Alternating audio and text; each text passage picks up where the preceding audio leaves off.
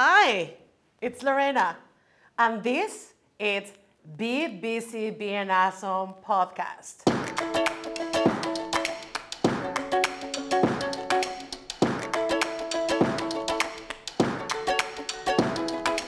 Hi, guys, this is Lorena Costa, and today in my podcast we have a special guest. His name is Manny Garcia.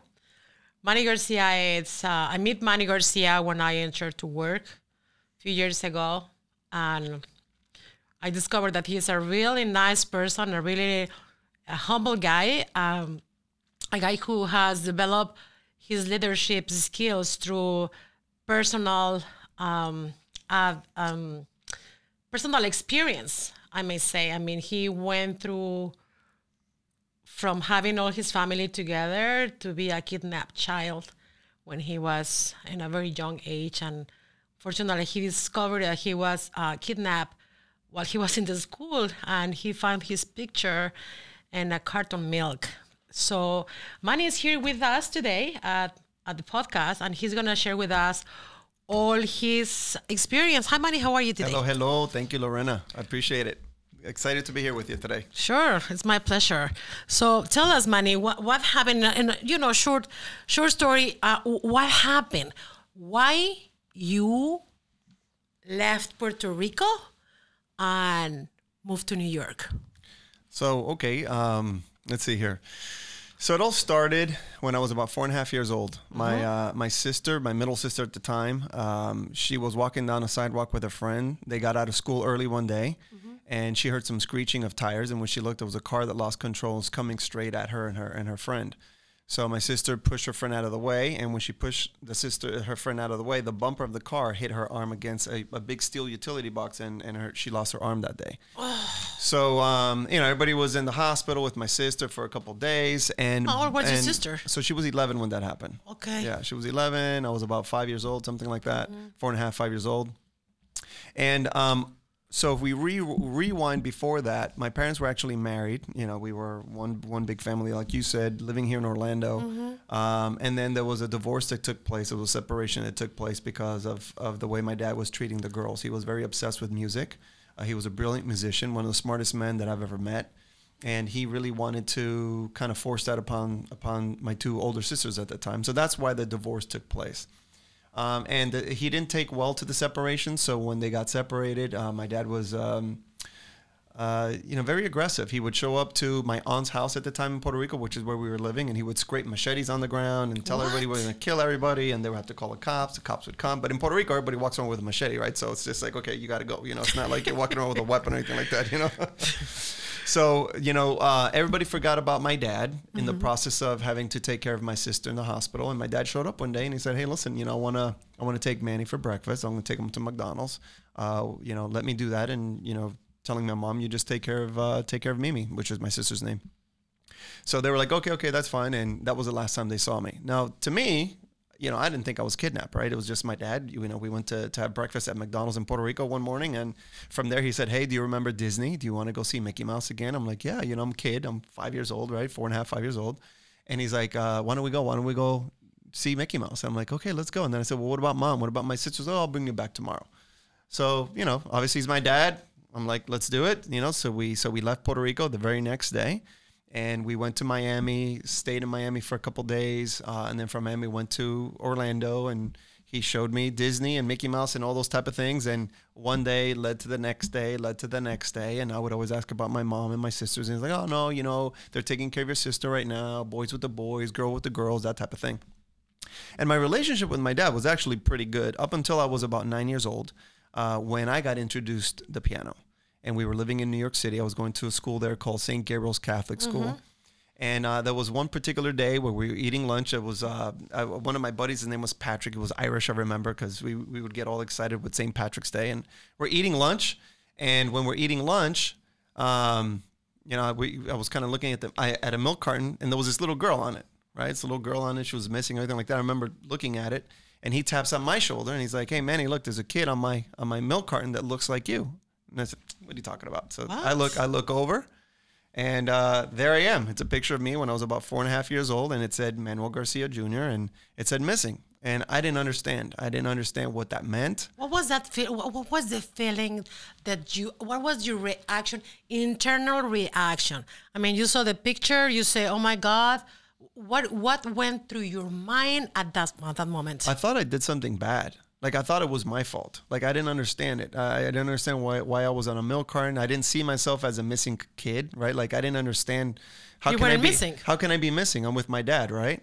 But I was a bit shocked, and I remember everything kind of was slow motion, and we finished our lunch, and he went off to throw his stuff in the trash, and I reached into the trash, and I took the little milk carton, and I folded it, put it in my pocket.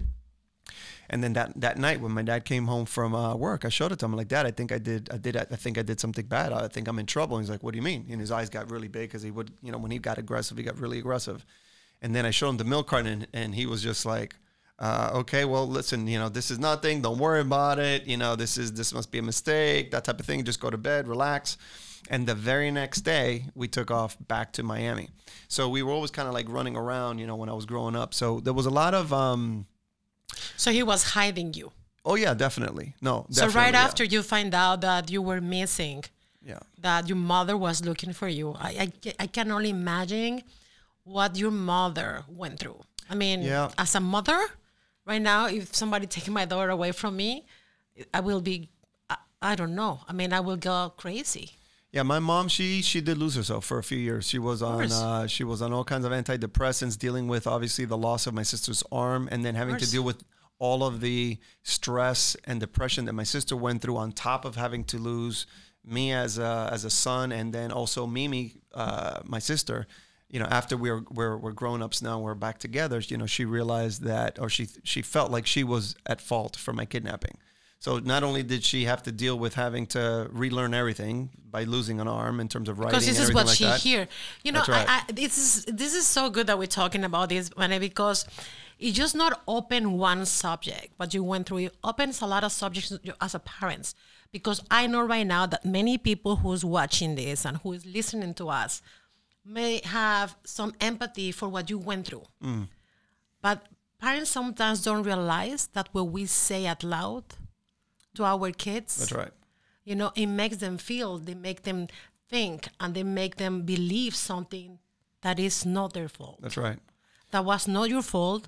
That was not your sister's fault, but probably your mom, without intentions, talking about what your father did and taking advantage of what was happening at that moment because of her. Yeah. Yeah, had you not gotten in an accident and you lost your arm, Manny would still be here. Yeah, she took that responsibility on her own and live with that karma.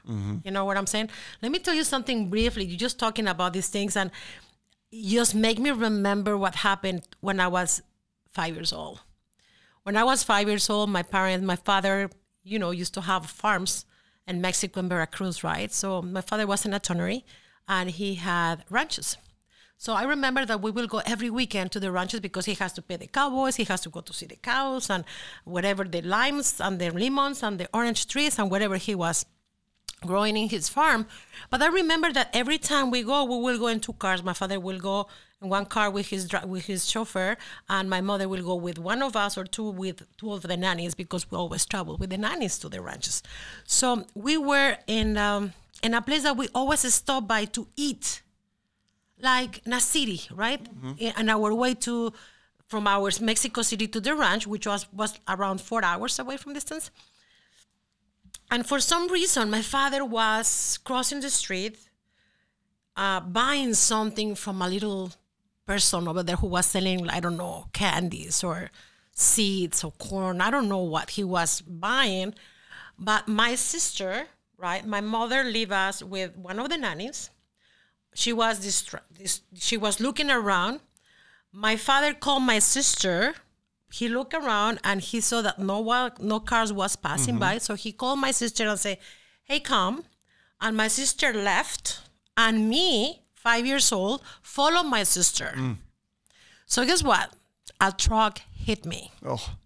So my mother says that she just saw me flying, because of the hit of the car, and pull me over, take me to the doctor immediately. My father took the guy out of the car and put him in jail, and it was not his fault. It was all of their fault because they didn't take care of me. But what I'm trying to say is that before my sister died 2 years ago, I was having dinner with my mom and my daughter in my house, and she called me, and I pick up the phone, and she says, Lorena, I want to talk to you about something. And I said, yeah, what's going on? I didn't know that she was dying, right? And she says, do you remember the day that the car hit you when we were going to the ranch with my parents? Yes, I still have the scar in my ear. She's like, well, I just want to ask you for forgiveness because I've been carrying all these years the guilt that I didn't hold your hand. Yep. And I didn't take you with me when my dad calls me to cross the street. Yeah. So, because maybe my father and my mother were saying, oh, she crossed the street and she didn't take her sister. Why you called her? My sister listened to that, and she grew up with that guilt. And I was writing yesterday something in a message that I wrote, that guilt is one of the worst sentiments Absolutely. a human being can carry for the rest of their life. Absolutely. Yep. So I can feel your pain completely, and I can feel your sister, and I'm so sorry that you went through all these things, and I can see you Oh yeah. choking because what we're talking, this is a very, very delicate subject, because we're human beings, and we're going through different phases of our life, but how did you become so extraordinary in what you do after what you went through? Well, first of all, thank you for the compliment, right? Of course. So I went through some very dark moments. I grew up with a father, again, that was a perfectionist, and I was never good enough, right? So I really hate saying this. You never were enough for your father. Never, no. So anything good that you did, he never prized you. He never told you did right. No. You did good. No, you are a great boy. You could have done better. You could have done this. Everything was about a trophy. Everything was about a prize, right? So he would say, for example, years after playing the piano, I got really good. And I won first place twice in a row here, actually, locally in Florida. And it was about, listen, just get first place and then I'll get you whatever you want, but it wasn't like, great job, you did good enough. It was just, I'll get you something, right? So I grew up with a very materialistic mindset for many years. I felt like my worth as a human being was attached to material things. Wow. And then that led me to a divorce after 13 years, right? Because I became a workaholic, and it was always about the next trophy, right? It was a bigger paycheck. It was the bigger title. It was about that type of stuff. And I had to do some reflecting to fix that. Let me ask you something. Now you're talking about what you went through with your father, and now you went through divorce. How was your life while you were married? Why you went through divorce? What did you did right or what you did wrong that take you to that feeling? So, one of the things that I did right is I grew up in a lot of poverty, right? So after my father passed away, I was reunited with my mom. They found me and everything like that. We got reunited. And going back to Puerto Rico was very different. I saw my mom struggle. I saw her cry many, many, many nights because we didn't have enough food or we didn't have enough money for clothing and things of that nature. So one of the things that I told myself growing up is that I never wanted my family to ever experience that, right? So that kind of fueled a fire inside of me to try to develop myself for many years. And in the beginning, I didn't know what I was doing. I was just a workaholic, right? So you was producing money. I was making money. That's right. Every year there was growth for over a decade. There was every year I was, growing my income, doubling it, tripling, quadrupling it, positions and titles and everything like that, in some of the organizations that I worked for, they would call me like their star child, their whatever. So, I was getting all of this acknowledgement, right? I was getting all this growth. I was getting all this recognition from my bosses and from my peers and all that. So that was a different experience for me. All the trophies that you never get when you were a kid. So I became addicted to that feeling, right? And that was part of my fuel for growth. Now, that came with the bonus of making a lot of money and progress and titles and all that, but it also led me to be further away from the family, right? So growing up, I see myself having done that also a lot of relationships that I was in too, right? With my friendships or with my girlfriends, things of that nature. Like they always almost kind of took like the second seat, right? It was always about me, right? Because I was trying to get the next trophy.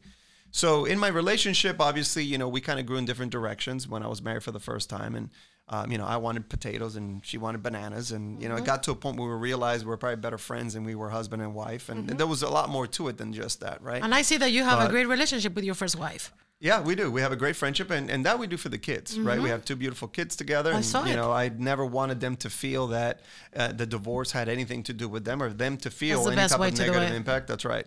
But one of the things that I learned from that whole experience in terms of getting divorced and all that is that you don't have to really chase the next thing.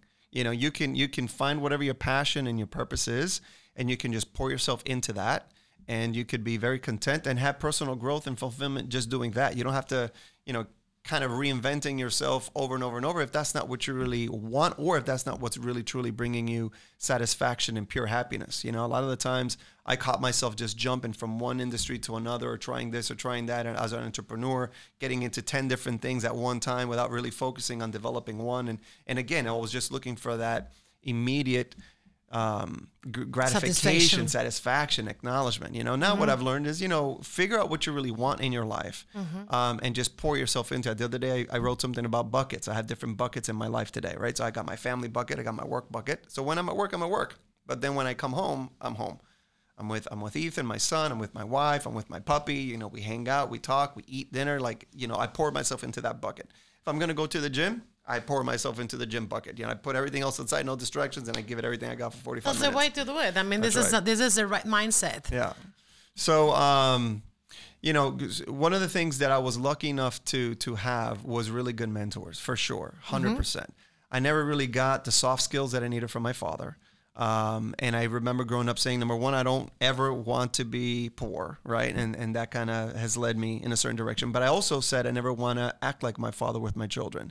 At home, there was very little talking. It was a lot of hitting, So if I made mistakes, I got hit. Oh. If I did the right thing, the response was, you could always do better, So you never get recognized for anything? Not from him. No, not from him. Again, the recognition I did get was one year I got a motorcycle, a little dirt bike. I'm whatever I was, I don't know, 10 years old, and I wanted a little Honda dirt bike. And he said, okay, get me first place and get yourself a dirt bike. But it wasn't like, attaboy, good job, you got first place, good for you, all your sacrifice and hours of, rehearsal. Let me ask you a question. How this affect your life? How not being... Because right now everybody's saying that all the millennials, because of the parents, give them trophies and you did a good job and you are a good kid and you will do better, I mean, I disagree with that because my mother was an anthropologist, right? And she was always very into us. And she was always prizing us. Mm-hmm. I'm not a millennial, right? I'm Generation X, but I think that I grew up with a millennial mindset because my mother was different. And I grew up with all these things. I grew up with my mom saying, good job. I'm proud of you. And all these little things that some people are missing. And I'm raising my daughter the same way. Sarah, Sarah she's exceptional in the school and she's great. And she deserves whatever I say. But what I want to know is how those emptiness, words of recognition and all this love that any child needs from their parents make you feel growing up? Yeah, I think what I see today is a lot of parents are lacking balance, right? So my dad was one extreme. It was always about discipline, and it was always about me not being good enough, right? And I was very depressed. As a matter of fact, I tried taking my life 3 times. Your childhood? Yes, from the time I was 9 to 11. I tried taking my life 3 times. Now, luckily, I was really bad at that, right? I have a lot of great skills in my life, but killing myself was not a good skill. It was not meant to be, Manny. And I know it's kind of funny, right? But it's the truth, right? I really tried. I tried with a gun once, and that didn't work. I tried hanging myself, and the belts broke. And the 3rd time I tried with a knife, and the pain of the knife was so much, I said, you know what, killing myself is just not for me. But I was really depressed. I was really in a really bad spot. I didn't feel love. I didn't feel connected. I didn't feel special. I felt growing up that I was better dead than alive. And me now looking in retrospect as an adult, I realized that there has to be balance. And I hate saying this, but his death was really my salvation, because that's how bad of a spot I was as a child. Now, when he passed away, and then me going back with my mom, then I got all this love, right? Like all this uncontrollable love. It was like a piñata of love, right? It was just like love, love, love, love, love, love, love, love, love, love, love, right? And because she never really had me, she also didn't know how to parent me, right? So whenever I want to do something, she's like, hey, I'm going to go out with the friends. Yes. Okay, yeah, just go do your thing. No problem. Have fun. Be safe. Call me if you need anything. Practice safe sex, that type of stuff. There was really no discipline, right? Wow. And that's not what I was looking for either. As a matter of fact, I lived with her for a few years, and there was some other issues there in her household with the man that she was married to at the time. And I ended up leaving, and I ended up living with my aunt. Now, my aunt, who kind of really has been the mother figure in my life, is the one that kind of gave me that balance. She would give me the tough love and the discipline, but then also the love and the rewards and the recognition and the special feeling of being connected to something bigger than myself, right? And I was really bitter after my dad passed away, because it got to a point also where I blamed myself for his death. I would think really bad things. Obviously, I was trying to take my own life. I would think really bad things about him, right? And the way that he died in a motorcycle accident was just a really ugly death, right? And I almost felt like I wished that upon him. So I was just in a really bad spot for 5 or 6 years. And then that's How old were you? When he passed away? I was 11, almost 12. So you were just leaving the child and going to the adolescent with all this baggage. I had anger, I had hatred, I had all kinds of things. And that's where I say mentorship is very important. There was a teacher, you talked about, your mother being an anthropologist. Yes. There was a gentleman that lived about 4 houses down from my aunt's house. His name was Francisco. And he was an astrologer and a teacher in one of the colleges there in town. And he found me walking really angry, one day on the sidewalk, and I was actually in tears. I got really upset about something. I get emotional just thinking about it and not just remembering the moment. And he called me over. He's like, "Hey, Manolito," that was my name as a kid, right? Come over here. So I went over and started talking to him. He's like, "Hey, I know who you are. I know who you are. I know what happened to your sister. Blasey, blasey, blasey. I was there when your dad took you away." And he's like, "I can tell that you're really upset about something. Let's talk." And anyway, I started crying for the first time in my life. That I cried like I've never cried before, and it was just like a release. And then over the course of many months, he would kind of teach me some things and give me some insight about my father that I didn't really see, different perspectives. Right? He's like, "Well, look, if he kind of punished you the way that he did, imagine what his upbringing was." Because I believe he would say that he's trying to do a much better job, right? And a lot of these little conversations that we had, were seeds that were planted in my mind to say, well, if that was an excuse, if the way my dad treated me was supposed to be in his mind better than the way he was treated as a child, then I'm gonna go the complete opposite, right? Like I'm not gonna. There's gonna be no hitting and screaming and yelling in my household. You know what I mean? Like I don't want to be a shadow of my father at all. Like I want to learn how to become the best possible parent. And then many years later, I had my daughter who saved my life. She was the one that kind of like put the notion in my head that I have to grow up. I have to grow up right now. And I was a punk kid. I was a skinny Puerto Rican. Here at that time I was living in Orlando. Hanging out with the wrong crowd and getting into fights and doing all that stuff that crazy adolescents do. And I said, it's just you didn't have. It's just you didn't have the strings attached to a family. It was, my upbringing was very broken, yeah. And then so when I realized that Jasmine was going to come into my life, I said, okay, I need to do something about this. And that's when I really started to explore personal development, books and CDs and libraries and everything like that. You wanted to be different for your daughter. That's right. I remember actually, there was a show that I watched, which was Oprah, right, back in the day. And they were talking about abusive parents, right? Mm-hmm. That was the premise of the show. And there was a guy that was there that day, and he was extremely abusive. Ended up arrested a couple different times for beating his wife and his daughter, right? And I remember him saying, "Well, the reason that I do what I do is because that's the environment that I grew up in." Of course. And again, I said, that's a poor excuse. There's no excuse to ever treat another human being that way. And I remember I never want to be that way, and that resonated for me because I was already thinking that way based on my dad So that's where personal development really came into play. Yours was not an addiction. That's right. When somebody grow up with parents who are addicted to the alcohol or to the drugs, that's true. My parents weren't addicted to anything like that. Yeah. They going through rehab and going through different scenarios. They can become alcoholics or addicted, addicted to a drug. But your life was completely different. And tell me something, Manny. I hear that your daughter, let's change something nice to something, just get engaged.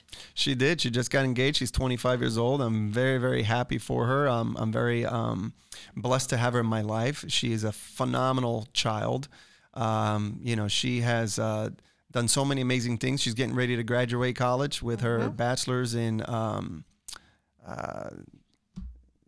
political science and a minor in business. So yeah, very, very happy for her. Beautiful. My daughter told me, Mom, Jasmine is engaged. And I was like, cool. She even sent me the picture. That's awesome. I know. So now, Manny, with all this baggage, because I call it baggage, right? I believe that every human being has baggage in their life. You can have 1 bag, 2 bags, 3 bags, or a backpack, right? But we all have something.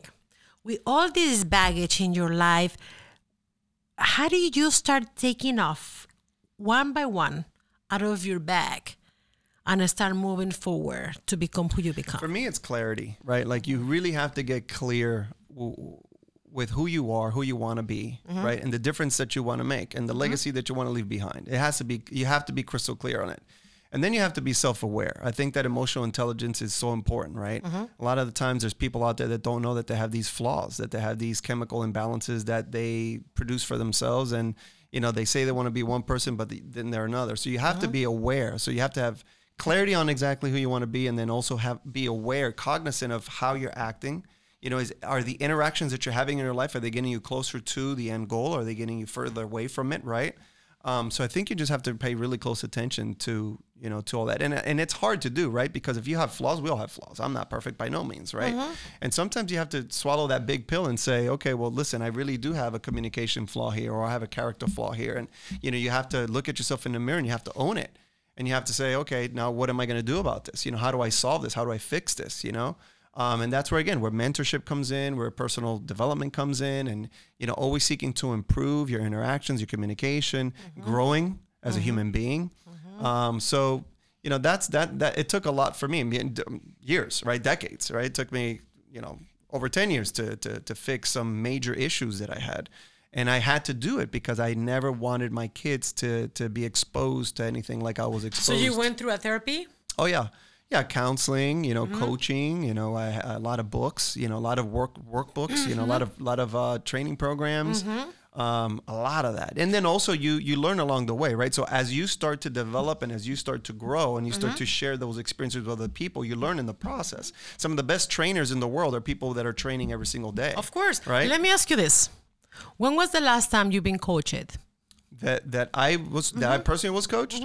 I just went to a seminar last November and I took my son and I took my wife, so I call that coaching. It doesn't have to be personal coaching, right? It's just coaching through an audience, coaching through a program. Coaching through a coach. Like you say, I need executive coach, that I need a coaching for this, or when was the last time? Oh, no, so stuff like that. I have mentors in my life. I have 3 or 4 people that I go to on a regular basis, and that's 2-3 times a week.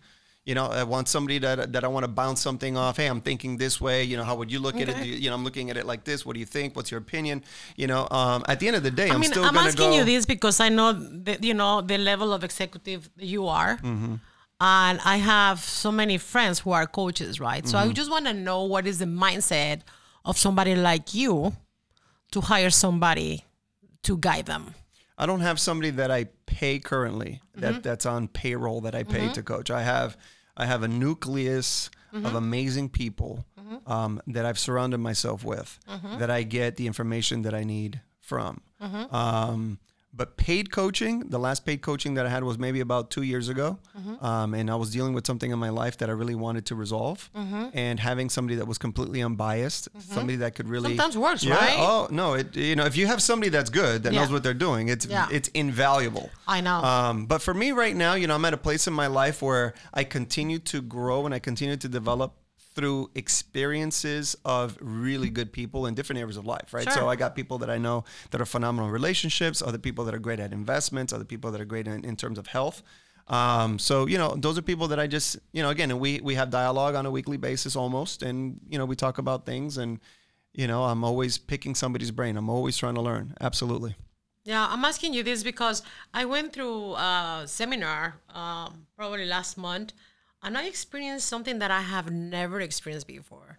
I mean, she was not coaching me, but she was coaching somebody else during the session. And what she did during that session and help that person to just cross the line and become who she was and don't be afraid of the things that were holding her back really wakes something on myself that I was afraid to do all my life, and that was to fly.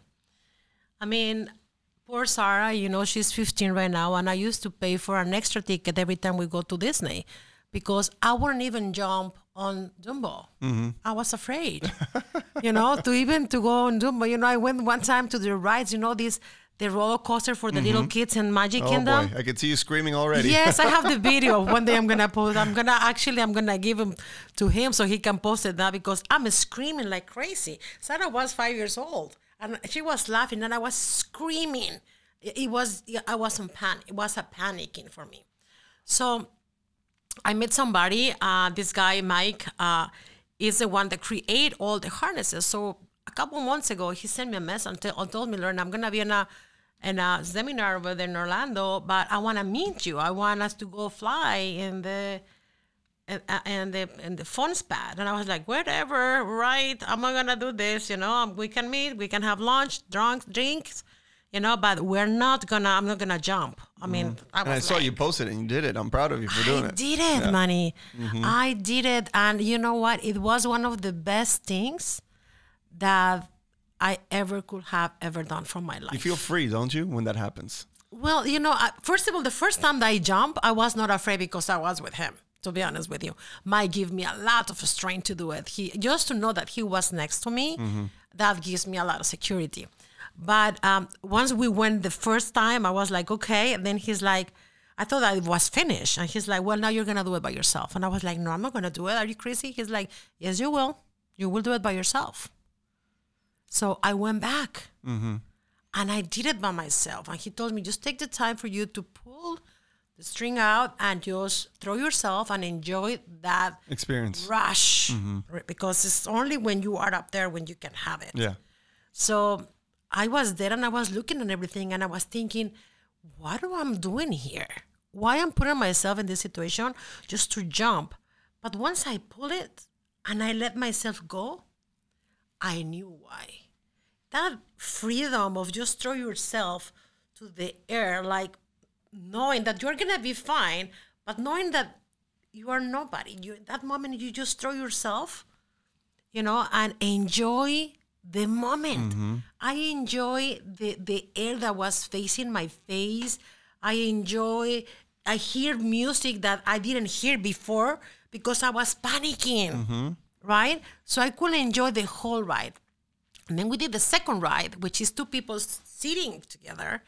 And it's a different flying because the first one you fly and the second one you're falling. You're falling sitting. And then you start swinging, It was a good experience. But what I'm trying to say is that thank for that person, who really helps me to figure out that we have always things that hold us back. And if you think about it, that is a form of coaching, right? Yeah. This person came into your life, through whatever techniques or communication, gave you the strength to say, I'm going to go do this anyway, right? Yeah. And you had a phenomenal experience in the process because of it. Oh my God, yes. And you know what? You said something that I think resonates, right? Is because I grew up in an environment where I never felt good enough. For a long period of time, I caught myself never taking action because of being afraid of failing, right? Because growing up with my dad, if I failed at one of my lessons, I would get beat, right? Ugh. So there was a lot of times that I missed out on some incredible opportunities because I was afraid of failing. To be beaten. I'm sorry? Because you were afraid to be heated by your father. Well, no, I'm just talking about even after he died.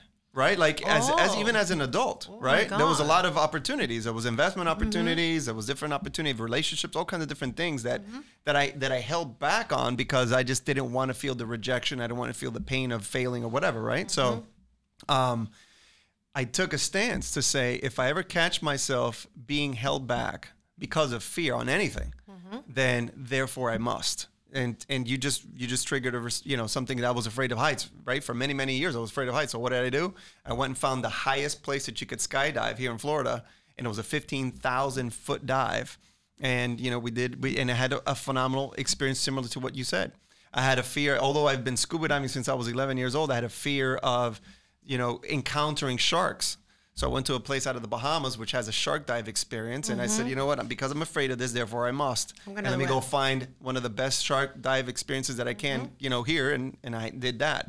And what I found along the way is that you feel free. You feel invigorated. You feel like, you can overcome challenges in your life. And Absolutely. you said you can do it. And it shows you can do so much more. Yeah. Right? You know how many years of fun and joy I lost because I was afraid to jump with Sarah on any ride. Yep. I would just wait for her and wave my hand and do this because I was frightened. But now I tell her, let's go.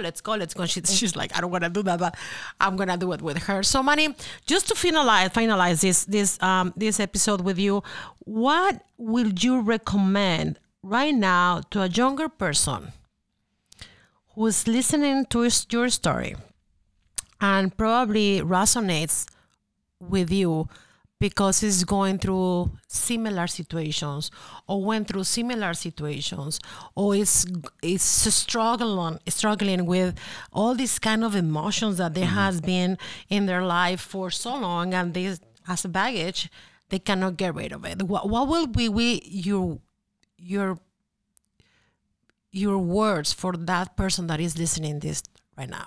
Here's what I would say, right? I grew up in an environment, obviously, where I felt like my dad felt that I was never good enough, right? And then I realized through life that I was good enough. Of course. And then one of the biggest breakthroughs for me was that I had to go through the pain of the abuse because I was good enough, because I was strong enough to break those chains so that then my future generation of family members, of kids, right, grandkids and everything, would never have to encounter something like that. And then to me, perception is everybody's individual reality, right? Some people like iced coffee. Some people want hot coffee. So what I would say to children or kids or teenagers or millennials that are out there right now that are dealing with insecurity, that are dealing with fear, that are dealing with rejection, that are feeling with whatever, is number one is you got to remove the noise. You got to stop worrying about what other people think about you. Of course. And you just got to focus on yourself. Get, again, clear on where you are, where you want to be, and then come up with a great plan as to how you're going to get there. If it's coaching, if it's mentors, if it's developing yourself, is it books, is it CDs, is it webinars, whatever it is, and stop listening to all of the naysayers.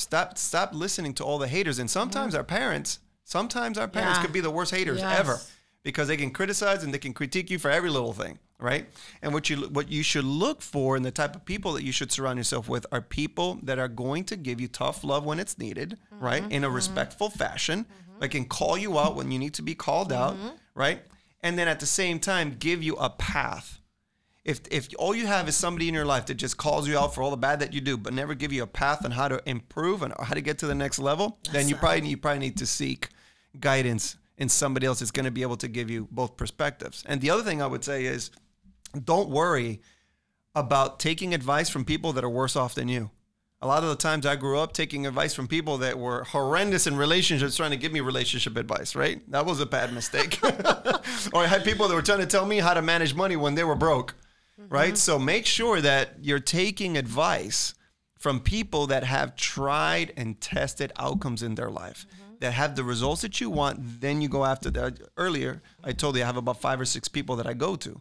Some people are phenomenal in business. Some people are amazing at health. Some people are incredible at finances. And I go to each one of those people seeking the answers that I'm looking for if there's something in my life that I think that needs to be fixed. So remove the noise, be true to yourself, love yourself. You have to love yourself. And you said something earlier too, forgive yourself. I had to forgive myself after a few years for thinking the way that I thought about my dad. I had to forgive myself for trying to kill myself. Like really, truly. Like I had to sit down on my knees and forgive myself, you know? Because forgiveness starts within, if you don't Yes. forgive yourself first, you can't forgive That's somebody right. else. That's right. So If you can't love yourself, you'll never be able to love somebody No. else. If you can't forgive yourself, you're never going to be able to forgive No. somebody else. You got to start from within, 100%. if you don't give to yourself, you're not able to give somebody right. else.